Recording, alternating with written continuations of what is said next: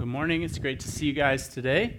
Like Joanna said, my name's Elliot, and we are going to wrap up a series today where we prepared our hearts to worship Christ at Christmas. And we did that because in this season that's known for busyness and hyper-consuming and gift-giving and all the traditions, it's easy to just kind of fly through the season and overlook the important reason that December 25th is even a significant date on our calendars to begin with. And we often can kind of just move through the season and not remember the reality that God came to earth as a child. He grew to be a man who would give his life for us on the cross to solve the problem of our sin, and then he would rise from the grave, proving that he can give life that death cannot defeat. And so often we just kind of come through this season and we go through it the way that we've always gone through it, and we come out the other side and we didn't take time to pause and reflect on that reality. So we've spent the last 4 weeks stopping and considering, okay, is there a way that we can take Christmas back and remember the real reason, kind of remind our hearts that there's more to Christmas than just all the stuff going on around us. And so today what we're going to do is now that Christmas is past, before we enter the new year and we get back into our routines of school and work and our hobbies and kind of chasing after whatever New Year's resolution we might come up with, before we get back into that, is there a counter plan that we can kind of continue as we go through the year? You know, we've focused on a counter plan for celebrating Christmas, but is there something we can do as we enter into the new year? And the reality is just because Christmas is in the rear view, Advent is not over. And that's because when Jesus left, he said something interesting to his followers. He said this in Matthew 24. He said, "Therefore keep watch, because you do not know on what day your Lord will come." He promised to come back. So it's not the end of the story when he returned to heaven. He said, hey, I'm going to come back and I'm going to wrap up history. And just like his followers were living in Advent, waiting for that first Christmas, waiting for him to come, they were waiting and preparing themselves. You and I are waiting and preparing ourselves to when he comes back and wraps up history. That was a promise that was given 2,000 years ago, and we can look at and say, okay, he's promised this. So now how can we prepare? So that's what we're going to kind of focus on this morning. Now that Christmas is past, now what? Now what do we do with this counter plan that we've developed to celebrate Christmas? Is there some of that applies to just how we go through our normal lives as we move through the year? To remember that life is more than just what's happening around us, the busyness and all the stuff we've got to do, and to focus on, okay, God's going to come back, eternity is real, Christ is going to wrap up history. Now what? What can we do to focus on that? Well, there's something that I think we can learn really important from a guy named Daniel. Now, Daniel, he wrote one of the books in the Bible, and in the book that he wrote, interestingly enough, he included some prophecy about the Messiah who had come to save the people that Jesus then later fulfilled when Jesus showed up, just giving more evidence to the fact that Jesus is who he claimed to be. So Daniel wrote this book of the Bible. It's located in the Old Testament. Daniel lived around 600 years before Christ came. He spent most of his life in a city called Babylon, which is in modern-day Iraq, and he climbed to be one of the most powerful men in the kingdom. Now, something that's surprising and really stands out in Daniel's life is he gained an incredible amount of success, and at the same time that he was getting all this success, he was very faithful to follow and serve God in an environment that was not favorable to people that believed in the God of the Bible. I mean, Babylon was a city that was hostile to God. It was a nation that was opposed to God and his ways. And Daniel, he wasn't there by choice. I mean, he didn't raise his hand and say, hey, I'm an Israelite. I want to move out of Israel and move into Babylon. He was taken as a captive, and he was forced to be trained and then serve in the king's court. So he wasn't there by choice. And then he serves in the government, and you can just imagine all the stuff going on around him. I mean, this is a country, they don't worship God. They don't follow God's ways. They actually are very opposed to it. So you can imagine there's temptation and there's distraction and there's this backbiting and competition and struggle for power going on around him. Somehow he doesn't get caught up in all of it. Somehow he continues to move towards success and gain more and more influence and continue to follow God without getting caught up in all the distractions that everybody else did. And so it just begs the question for you and I to ask as we read a book like that and study a guy's life like this, we just got to ask the question, how did he not get caught up in the chase of power and running after pleasures like everybody else around him did? How did he stay focused on God? How did he keep reminding? I mean, this was before Christ came on that first Christmas. So how did he keep reminding himself that, okay, God's going to fulfill his promises, the Messiah is going to come? How did he do that? And is there anything that we can learn from that? Well, I think there's a glimpse into how he was able to do this in one of the stories that were told about his life. And it's actually the story he's most famous for. It's the story of Daniel in the lion's den. Now, you might have heard about this story, but I'll kind of give you a brief recap of it so we can kind of catch us all up to speed. But in the middle of the story, there's kind of he kind of gives us a glimpse into, okay, I think this is how he was able to stay focused on God amidst everything that was happening. So the story of Daniel in the lion's den, how it goes, there had been 2 previous kings that Daniel had served under, and then a third king comes to power. When this third king comes to power, he was not a part of the royal bloodline. So when he comes to power, the previous king had been killed. This new king comes. He wasn't a part of the royal family, so he cleans house and he sets up a whole new government. I mean, you could imagine just the turmoil that would take place when a new king and a whole new administration, a whole new approach comes in and they just get rid of everybody. Now, surprisingly, Daniel is able to kind of retain his position, is actually given one of 3 administrator positions. So it was the king, Darius, and then under the king, there were 3 administrators who oversaw everything that happened in the land. And Daniel's one of these 3 guys. And because of his wisdom and his integrity, he just keeps growing in influence. And he keeps kind of moving up and gaining more influence and success. And so those other 2 administrators, they get really jealous. And they want to get rid of him because he's a threat to their positions. So they go to the king and they kind of play on the king's vanity. And they get the king to pass a law that will make it illegal to worship God. So anybody that bows down or worships anything other than the king, they're playing on the king's vanity, they're going to be killed, is this law that's passed. So the law is passed, and Daniel, he's been worshiping God his whole life. That's the main identifier in his life. He's a follower of God, so he's going to continue to worship God. He gets caught worshiping God. He's sentenced to death. He's thrown into the lion's den, and God, miraculously, he intervenes, and he saves Daniel from being killed. That's the story. But in the middle of that story, we're told something. There's something going on in Daniel's life that we're told about that I think helps us understand, okay, how amidst all this stuff going on around him, how in the world is he going to stay focused on God amidst all the distractions, all the pleasures, all the struggle for power going on around him? This is what it says, Daniel 6. I want to focus on this today. It says this, it says, when Daniel knew that the document had been signed, that's the law making it illegal to worship God. When Daniel knew the document had been signed, he went to his house where he had windows in his upper chamber open towards Jerusalem. He got down on his knees 3 times a day, and he prayed and gave thanks before his God as he had done previously. Now, there's a lot in just this one verse. There's a lot revealed that I think points to how he was able to stay focused on God. So I'm going to point a couple of the things out. First thing it says that he had windows that were open towards Jerusalem. So he's living in Babylon. He wasn't born in Babylon. He was born in Israel. He was taken as a captive to Babylon. Babylon would be in modern-day Iraq. So he couldn't even see Jerusalem. But for him, Jerusalem was a reminder of a place where God ruled, where God's way of life was the desired way of life. And so for him, the physical act of opening the windows and looking out to Jerusalem was a way to remind his heart and kind of create a longing inside of him of life the way that God intended for it to be, life under God's rule. So he had this physical practice of opening the windows and looking out and just remembering, okay, I want to be in a place where God's in control. Another interesting thing it says this was in his upper chamber. That indicates that his view was unobstructed. This is a very successful guy. This isn't just some, shack on the side of the road. He probably had an impressive house that he lived in.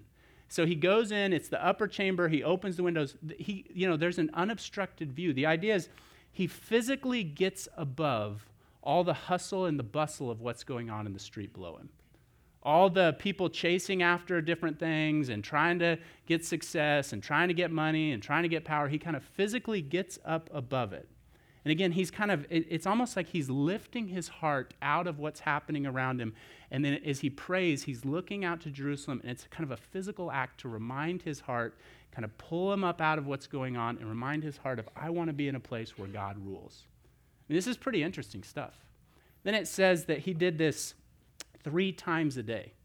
Now, if you kind of study and try to figure out, well, where did he come up with that number? Where did he come up with the frequency? There's no command that tells us to pray 3 times a day. So where in the world would Daniel come up with this? Well, there's a couple different ideas, but one that really stood out to me and I think makes a lot of sense is when you understand the context that Daniel was born into.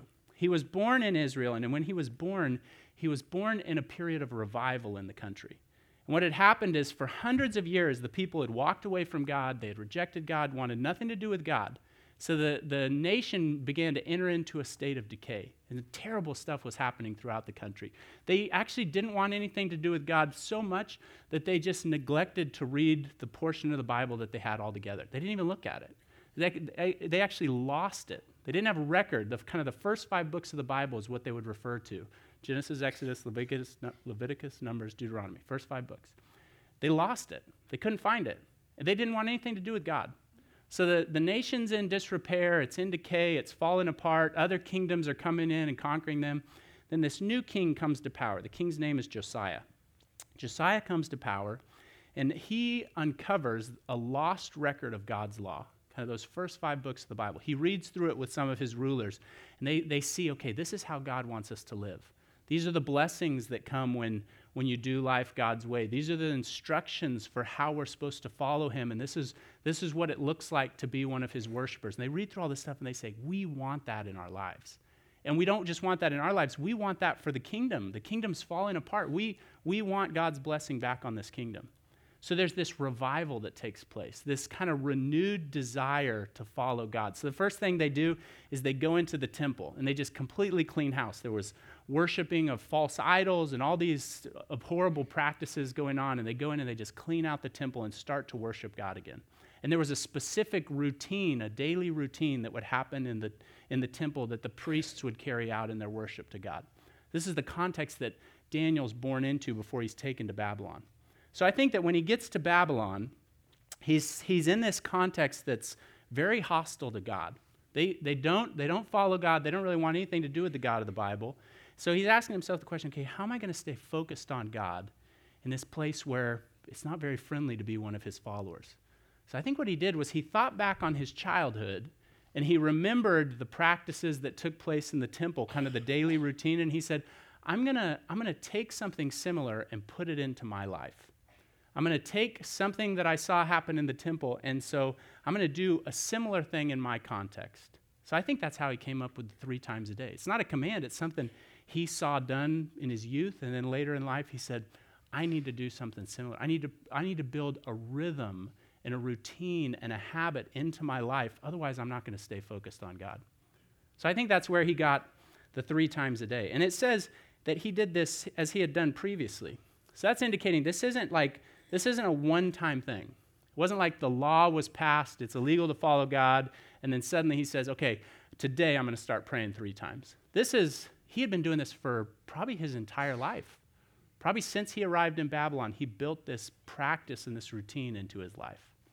And I think that this is really important for us, because for us, as we look to the future and we consider the fact that, okay, God is going to come back, and we're preparing and waiting for his return, and then we're living in a world where it's so easy to get distracted and live for other things. Okay, how do we stay focused on God?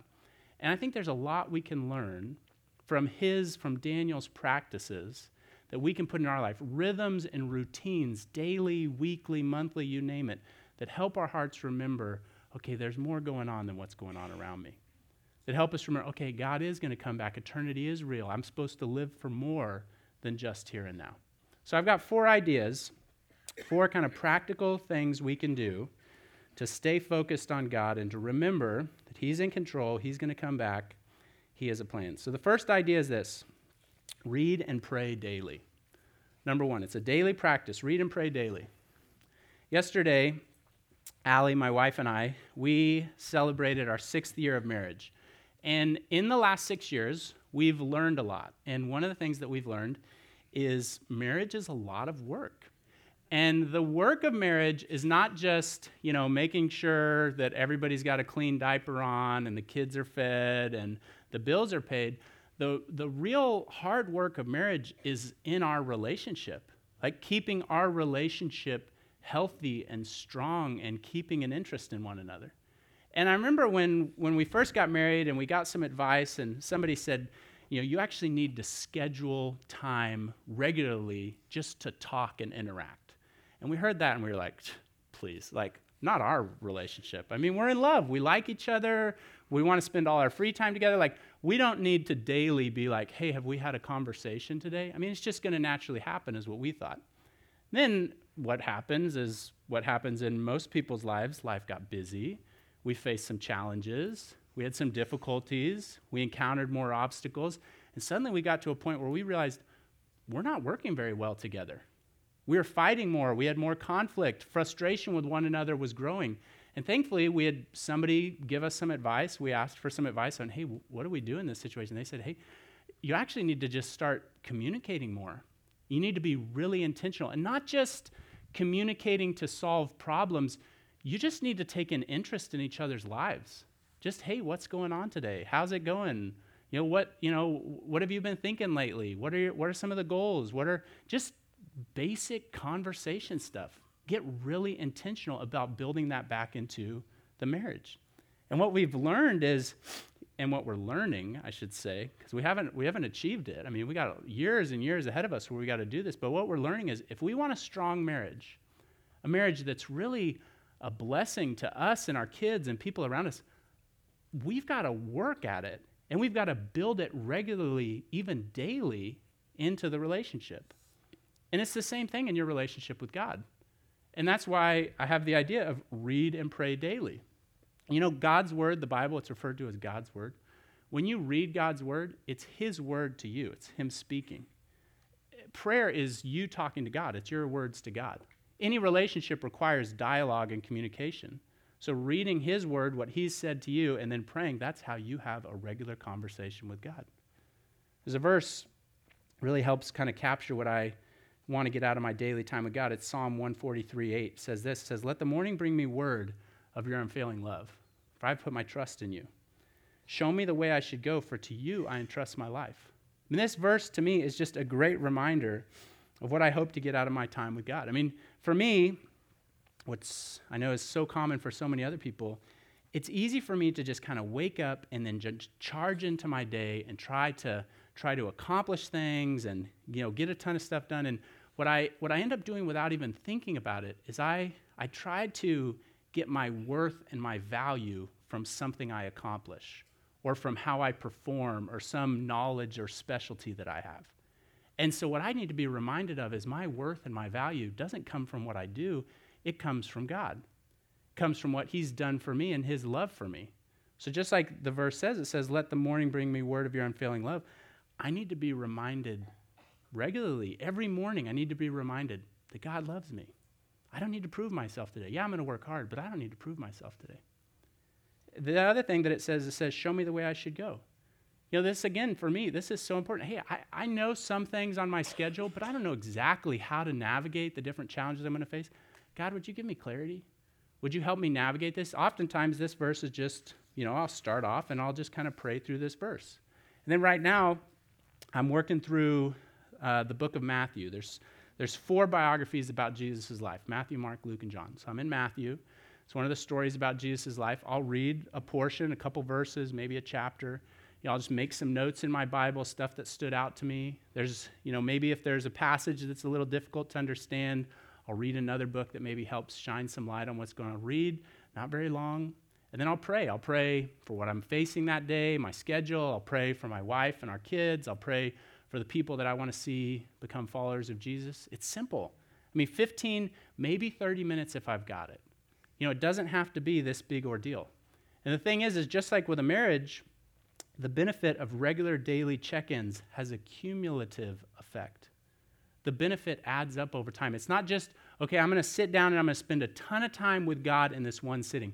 No, it's the frequency and the consistency of interacting with him that then it builds up over time, and that's what has the greatest effect. Same thing with our marriage.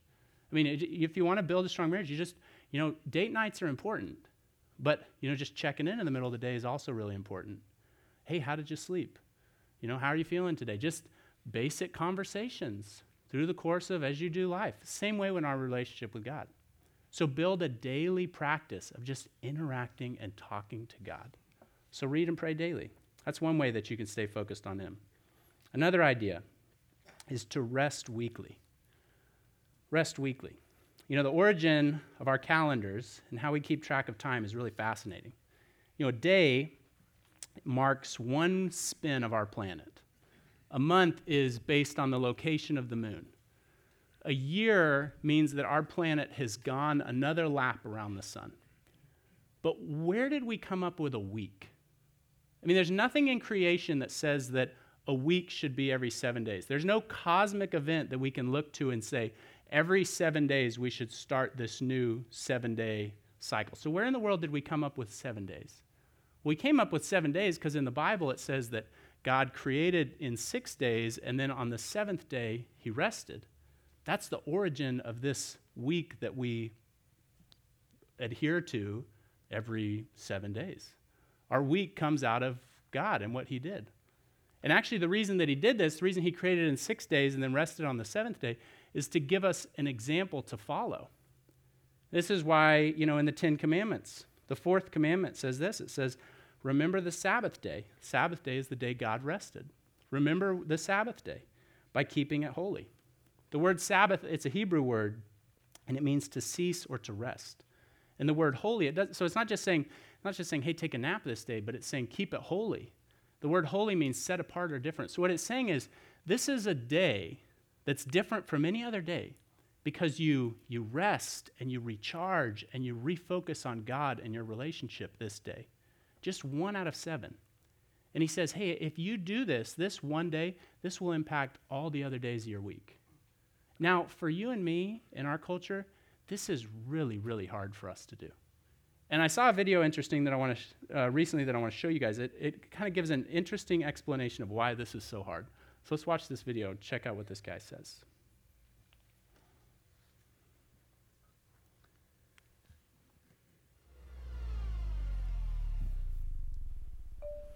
This idea of bragging to people, I had an all-nighter last night.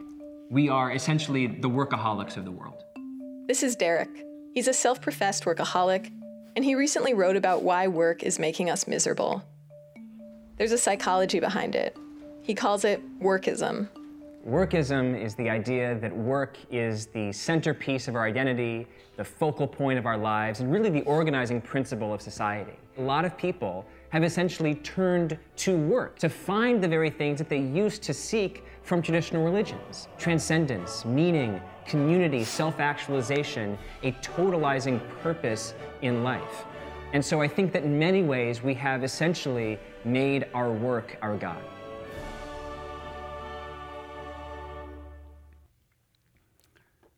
That's a really fascinating insight. I mean, we've made our work our God. He's not even saying, hey, we just have so much to do that we have to plug in for 7 days. He's saying the reason we plug in for 7 days is because this is where we get our worth and our value and our significance and our meaning. We plug in for 7 days because we're bowing down to this thing. You know, so when you take 1 day a week, just 1 day, to rest and unplug, what you're saying is work's important. I'm going to put in the hours and I'm going to work hard. I'm going to be diligent for 6 days. It's important, but I worship God. So I can just take 1 day and I can unplug and I can refocus. That's what you're saying physically with your actions. You're reminding your heart of this when you choose to do this. You know, the way this was explained to me to help me kind of see the importance of this is a Sabbath or a rest day is you saying with your actions that when I rely on God, God can accomplish more through my 6 days of relying on him than I can accomplish 7 days on my own. Kind of a visual, it looks like this. Me plus 6 days plus God, that's greater than me plus 7 days. I'm not saying 6 days of laziness. I'm saying, hey, put in the work. Put in the time. Work is good. It's not bad. But don't worship it. Don't bow down to it. Don't make it your God. You know, God gave us this rest day because he cares about us. He loves us. He doesn't want us to spend our life on something that we'll get to the end of our life and look back on and say, I gave my life to the wrong thing. And a weekly day to rest is an opportunity for you to kind of get your heart to rise above what's going on around you and remember, okay, there's more to this. I need to focus on God. I need to remember him. So just take 1 day and rest. It's a weekly practice. Idea number 3. So the first one is read and pray daily, rest weekly. Idea number 3 is limit your consuming. Now, is there anything wrong with consuming? No. We are by nature consumers. If you don't consume water and food, you're going to die. I mean, we need to consume. But something that's interesting about us in our culture is we have made over-consuming an expected part of life. We've made over-consuming normal and assumed. I mean, it's like if you don't over-consume, you're kind of weird in our culture. And I saw in November there was a report that said that American household debt is now at $14 trillion. 14 trillion. If you wrote the check, it would be 14 followed by 12 zeros. That's a ton of money. Now, that's one of those stats that we look at and we're like, man, that's crazy, you know? And then we maybe start to think, depending on how much debt we have, well, mine's not that bad because it's not 14 trillion. But another stat I saw, it's not just the debt we carry. This one really caught my attention. It said that the average person spends $450 a month on impulse buying, which adds up to $5,400 a year. Now, an impulse buy is a purchase that you previously didn't want, you didn't think you needed, you might not have even been aware of, and after you bought it, later that week you don't know where the money went. That's what an impulse buy is. It's stuff that we don't need, we didn't really want to begin with, and then we spend our money on it, and then we're looking back going, where in the world did the money go? $5,000 a year. I mean, I don't know about you, but it'd be nice to come to the end of the year and just be like, oh, wow, we've got an extra $5,000 laying around. I mean, imagine what we could do to our debt if we took that money that we're just spent on impulse buys. I'm not talking about canceling Netflix. Just impulse buys. Like, just imagine if you just took that money and applied it to debt, what we could do. You know, in the report I read this in, it showed a graphic of where we spend this money. And it made sense to me, you know, that groceries would be the number one place that we spend it. Because I'll be honest, when I go to the grocery store and do the shopping, I always go over budget. Because I'm just like walking down the aisle and I'm like, oh, jalapenos, we haven't had those in a while. Just throw those in the bag. And, you know, I've got the menu for the week and all the items that we're supposed to get. And it's like, you know, well, sausage isn't on the list, but man, it would be really good to have some sausage with breakfast this week. Just get that, you know, throw it in the bag, you know. And just, you know, I come home and it's like, what in the world did you spend? And it's impulse buys. We didn't need it. It's not planned for us to eat, but it's just, hey, you know, looks good in the moment. $5,000 is what it adds up to. Over here. That's a lot of money. I mean, we're a people that is defined by our over-consuming. 1 Timothy 6 says this. Paul wrote, "But godliness with contentment is great gain. For we brought nothing into the world, and we can take nothing out of it. But if we have food and clothing, we'll be content with that." Now, that's one of those verses that you read, and you're like, that's good for him. You know, it's nice, you know, and it'd be nice if it was like, but we all know that's not how it works, right? I mean, contentment with food and clothing, it depends on where the food's from and what kind of clothing it is, first of all. But then we're going to add to the list. I mean, yeah, food and clothing, it's got to be the right food and clothing. But then, I mean, you know, we need the new iPhone, and we need a fast computer, and we need the super fast internet, and we need, you know, the Disneyland annual pass, and we need the boat, and we need the new surfboard, and you know, the kids need to be involved in the right activities, and our list just goes on and on and on and on. It's, you know, contentment with our basic needs being met. Yeah, right, we're Americans. We know better. But the verse says godliness and contentment is great gain. Godliness is taking God seriously. Godliness is, God says to do it, okay, I'm going to do it. My life is a God-referenced life. I get my direction from him. That's what godliness is. Contentment is, I'm satisfied with my basic needs being met. Food and clothing, I'm content. It says if you can figure those two out, taking God seriously and contentment, it says that's great gain. Another way of saying that is if you can figure those two things out, you're living the good life. You know, but for us, our over-consuming points to the fact that we think that great gain is found in something else. We actually think that great gain, the good life, is found in something that won't last beyond our time here. You know, in the middle of the passage, it says, we brought nothing, we can take nothing. But our over-consuming points to the fact that we really believe we can add something. So we're trying really hard. And in a lot of cases, we're killing ourselves doing it. You know, could it be that you're missing out on great gain because what you think is adding to your life is actually taking away from it? Could it be that your attempts to fill yourself with over-consuming is actually having the opposite and negative effect? So what would it look like to limit your consuming? Well, if you're going to limit anything, you have to put limits on it. It's got to have boundaries. And you start by limiting your over-consuming by limiting your spending. And the best way to limit your spending is a budget. Let's face it, budgets are not fun. And they involve spreadsheets. And how could anything that involves a spreadsheet be a helpful practice? But it is. And surprisingly, it helps our hearts. It helps our hearts live within the boundaries that God set. And the boundaries are our income. Whatever the income is he's provided us with, that's the boundaries. So budget is us saying, okay, within that, okay, I'm going to start. This is the amount I'm going to give. This is the amount I'm going to spend on basic necessities. This is what I have left over. And if it's not within my income, I'm not going to spend it on these discretionary items. That's the starting point. It's a monthly practice that helps our hearts not chase after something else that won't ever fill us, but it helps us start to learn contentment so that then our hearts can focus on God. Another idea is to challenge your giving. Something that surprises a lot of people is that giving is a dominant theme in the Bible.